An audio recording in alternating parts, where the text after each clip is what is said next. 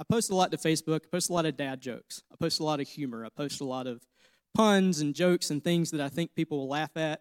And hopefully they do. I get the little laughing emoji. I don't know if that's because people are laughing or if people have pity, but people post on there, so hopefully people are enjoying it. But what you might not know is for the last 2 years, I've really needed that humor to get through some difficult times. And if you were here during our Summer Stories series last year, I talked about this. And 2 years ago, it's 2020. How many of us remember 2020? Did something happen in 2020? Anybody? Anything? Yeah, COVID hit. So I was working a job in Charlotte, and we worked with churches. So churches were not meeting. And not only did I work with churches, I worked with churches that met in movie theaters and schools and gyms. Well, all those were shut down, so we didn't have a lot of work to do. So a blessing in disguise, we had to kind of stay home and do that because there really wasn't that much work to do, because a couple of months after that, my wife and I were at the beach again. That's a common theme. I enjoy going to the beach. But we were same place. We were at Oak Island, and I told her, I confessed something to her because, us guys, we usually go through something for a while before we actually confess it to our wives. And I told her, hey, I've been having these weird pains for about a month or two. She's like, what do you mean weird pains? I said, well, I've had a lot of pain for a month or two, and I didn't really want to say anything because I didn't want you to worry about it. She's like, well, of course, now I'm more worried about it, so that plan backfired in my face.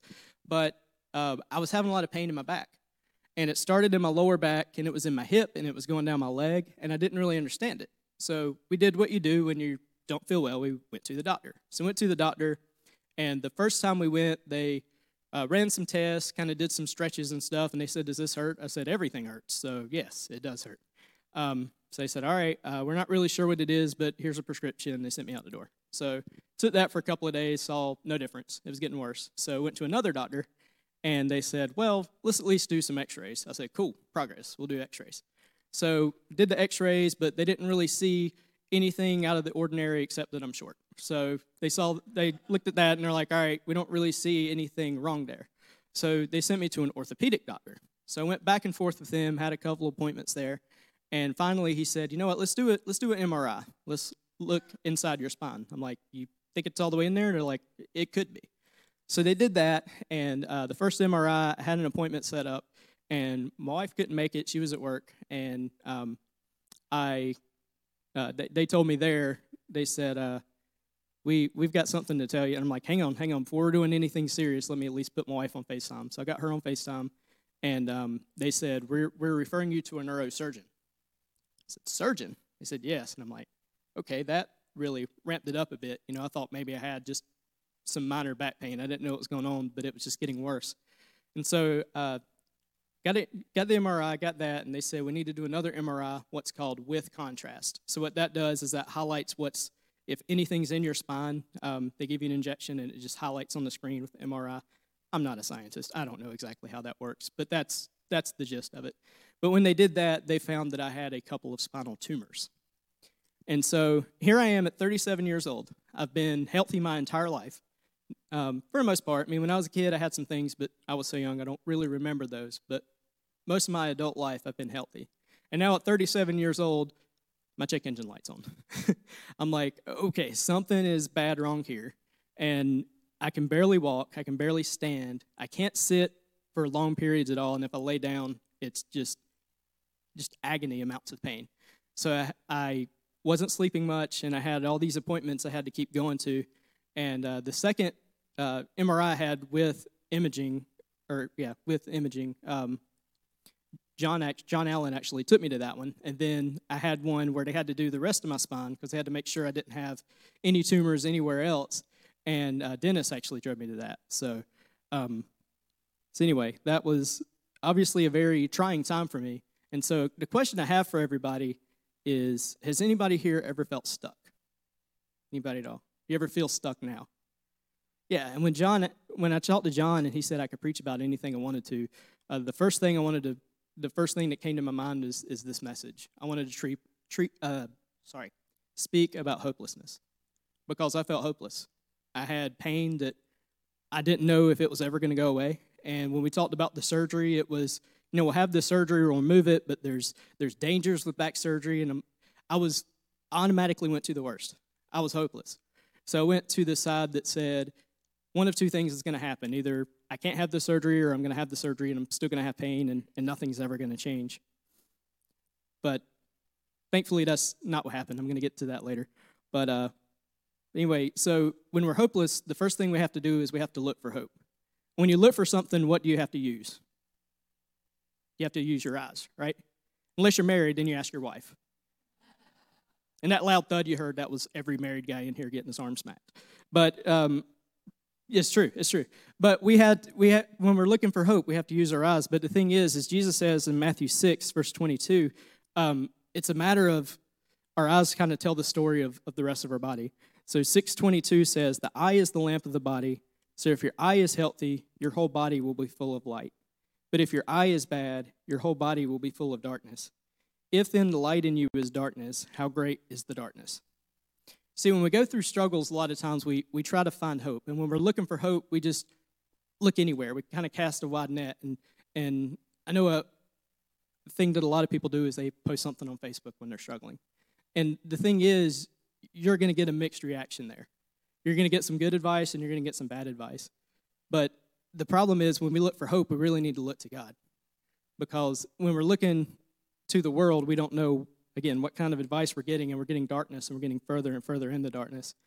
And we can't have hope without some characteristics in Romans chapter 5.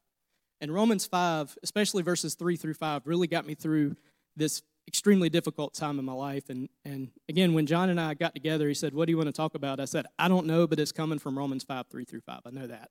And he's like, okay, well, let's look at it and see where it goes. And so we looked at that, but in verse 1, kind of sets it up getting to that point. And up to this point, Paul has been writing a letter to the church in Rome, and he's been talking about true salvation. In chapter 5, verse 1, he says, therefore, since we have been justified by faith, we have peace with God through our Lord Jesus Christ. We find hope because of our peace with God. We have a peace that is with God. You see, because we were born in a sinful nature, we had a rift between us and God. We had a wall between us. We were sinful creatures, and God is perfect. And so in order to get there, something had to happen. And so God sent his son. He looked at us, and God knew how broken we would be. He knew how broken we were then. He knew how broken we always will be. But he said, I see that person. I see their pain. I see their hurt. I see their shame. I see how they treat each other. I see how they're treated. But I want them in my family. And I'm going to do everything I can for them to be in my family. And that everything is I'm going to send my only son to die on the cross for their sins so they can spend eternity with me. And in verse 2, Paul continues, and he says, through him we have also obtained access by faith into this grace in which we stand, and we rejoice in the hope of God. See, we have this grace and we have this peace because of Jesus. And grace is not only the way salvation comes to us. Grace is what sustains us throughout our Christian lives. Grace is what tells us, because of the standing with grace that we have and standing in grace, what that does is that says we are worthy of God's love. Because without grace, we would have to constantly feel like we were having to do something to provide that, or prove that we are worthy of God's love. And we'd have to constantly go to him and offer sacrifices, and that's what grace covers. Grace covers that. It covers our sins, because I don't know about you, but I mess up every day. It's every day, and I know I'm going to, but what grace does is grace says, my child, I see that, and I'm covering that. I sent my son for that. You don't have to worry about it anymore.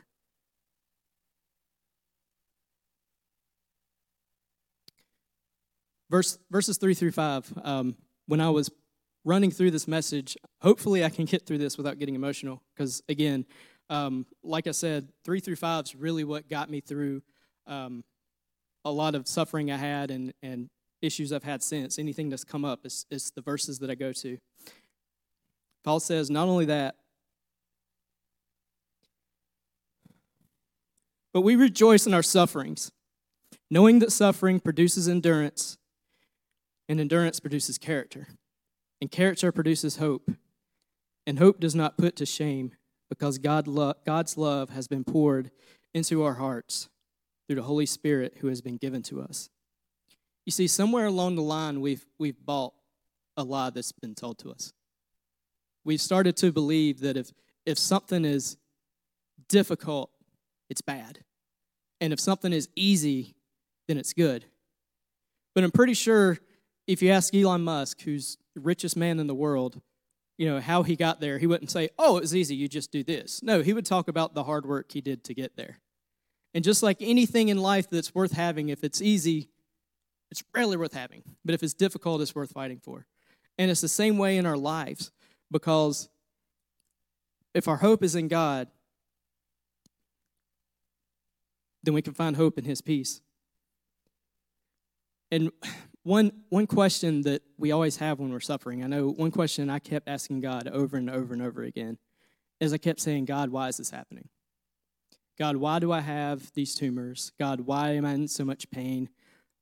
Why? And that's the question we always ask. And that's the wrong question. Because instead of asking God, why is this happening? What I should have been asking is, God, how is this shaping me? God, how is this forming me? God, what can I learn from this? What am I supposed to be doing right now? How can I better bring you glory? And it was in that time that I was just in prayer over and over and over again, because when I found out I had tumors, one of the first appointments we had, I had a small panic attack in the doctor's office because we didn't know if they were cancerous or not. And spinal cancer is obviously a huge deal, but it was kind of a double-edged sword. I mean, what do you pray? Because if I had cancer, they could have used chemo and different radiations to treat it. They may not have had to have the surgery. But if it wasn't cancer, then I was going to have the surgery, and I was going to be in pain until I could have it scheduled, and then there was going to be a recovery process. So which one did I want? But the thing is, I didn't find hope in either one of those. I found my hope in God. And what I looked at in that time was, as I was praying, I noticed that my conversations with God started to change when I started to change the questions I was asking him. God started saying to me, instead of me just asking, why is this happening, when I ask, how is this shaping me, God said, I see the pain you're in, my child. I see the pain you have, but I'm taking that pain and I'm replacing it with a purpose. And I see the suffering that you have, and I'm going to replace it with joy. And I see the doubts that you have, and I'm going to replace that with truth. And I see all the ways that you're struggling. I'm going to take those away from you, and I'm going to give you hope. And as I'm getting emotional right now, y'all need to know these are not tears of sadness. These are not tears of sorrow. Carlton got emotional last week, and one thing I meant to say to him afterwards was something that God told me in seminary that I'll never forget. It's when you're crying, it's not tears of pain, it's not tears of sorrow. It's God removing the junk out of your life so that the new work he is doing there will have a place to live. And that's what happened in my life. Because going into that surgery, I was hopeless. I I didn't know if I was going to walk the same again. We had a service here not long before that, or right around then, or maybe it was right after surgery. I don't remember. But regardless, for a while before and after surgery, I was having to walk with a cane. And I'm 37 years old. Again, I've been in good health. I played soccer growing up, and basketball and baseball. Always ran around, always been in good health, even though I'm short and can't keep up with anybody else. I always tried. But during that time, my balance was off so bad, I had to use a cane. And then it got worse. So around the house, I had to push a walker. Now, my wife and I have a 3-year-old. At the time, she was about a year old, maybe a year and a half, and she was not really walking yet. And the hardest thing I went through with all that was she wanted Daddy to pick her up, and Daddy couldn't do it.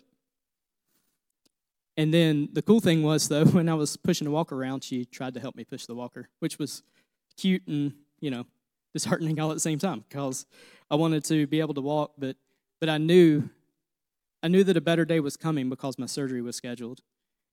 And I knew that even though I had this pain I had to endure, no matter what, God had my back, because I could see what he had done before was going to lead to what he did in the future. And I think the main reason that I was really in thought and prayer about this week, and I think the reason I really connected with this passage from Romans is we got to look at Paul's life. Paul went through suffering that we'll never comprehend. I mean, like I said, I tell some bad jokes, but nobody's ever threatened my life over it. And I've never had anybody try to stone me. I've never had anybody try to flog me. I've never had a snake bite me that came out of a fire. I've never had all these terrible things that Paul had happening, yet Paul was still praising God. Paul wrote half of the New Testament. He didn't use that. He didn't use all the times he went into prison. What did he do in prison? He wrote letters. And he wrote letters to the churches because Paul saw that his hope was in the peace and the love and the mercy and the kindness of God. In verse 6, Paul has just talked about how we're blessed when we're suffering. And in verse 6, he ties it all together. He says, "For while we were still weak, at this right time, Christ died for the ungodly.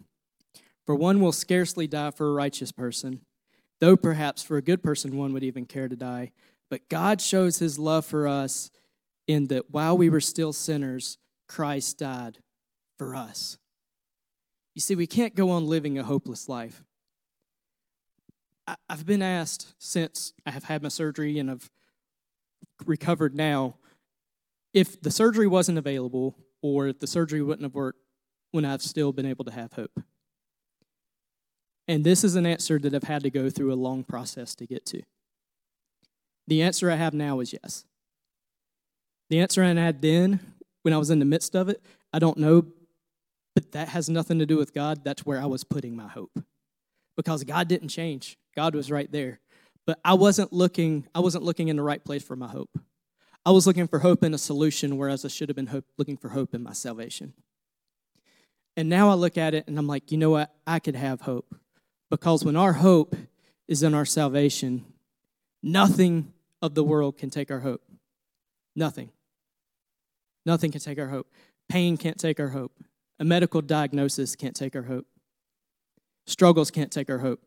Our neighbors that bother us can't take our hope. Our coworkers that get on our nerves can't take our hope. Rising gas prices can't take our hopes.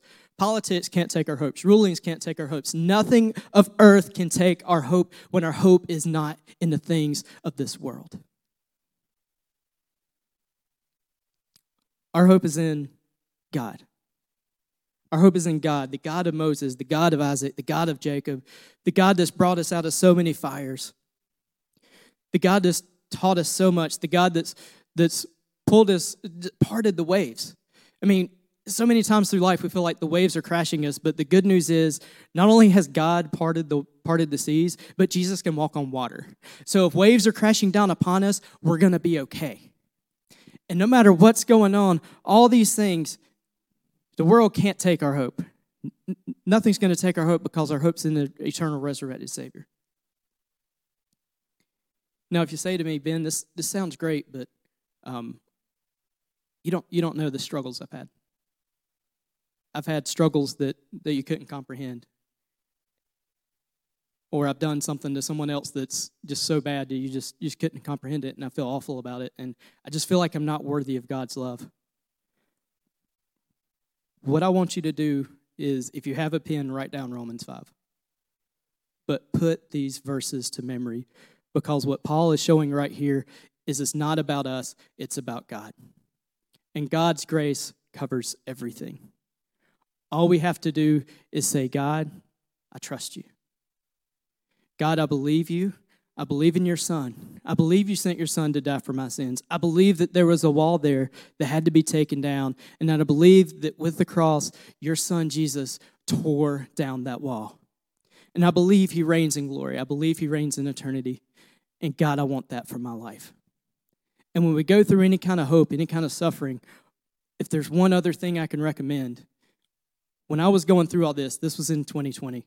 And like I said, that all the things were going on. We were completely apart from each other because of COVID and everything with that, and I was isolated. If you're going through something, do not keep it to yourself. Find other believers, find people in this church, find some of us, the elders. If you don't feel comfortable talking to me or to Jeremy or to Dennis, guess what? We strategically have elders in this church that are husbands and wives. So if you don't want to talk to one of the guys, talk to their wife. Find somebody. I know right now we don't have groups going on during the summer, but that's a huge way. Get connected into a group. Talk about what's going on in your life and find hope. Let's pray. God, I thank you for this day. I thank you for the opportunity you've given me to just come up here and just share some of my story. God, I pray that you will be with us. You will help us find hope in the right places, God. I pray that we will look at you. We will see your love. We'll see your grace. We'll see your mercy. And God, as we sing this song, I pray that we will see that you are our living hope. You are the hope that won't let us down, God. And when we put our hope in something that's perfect, in something that's real, in something that's steadfast, God, you've never changed. When we're struggling, when we're looking for you, God, we feel like you've drifted away, but the complete opposite is the case. God, you haven't moved. You've stayed the same. You're waiting for us. Your arms are open and you're waiting for us to come.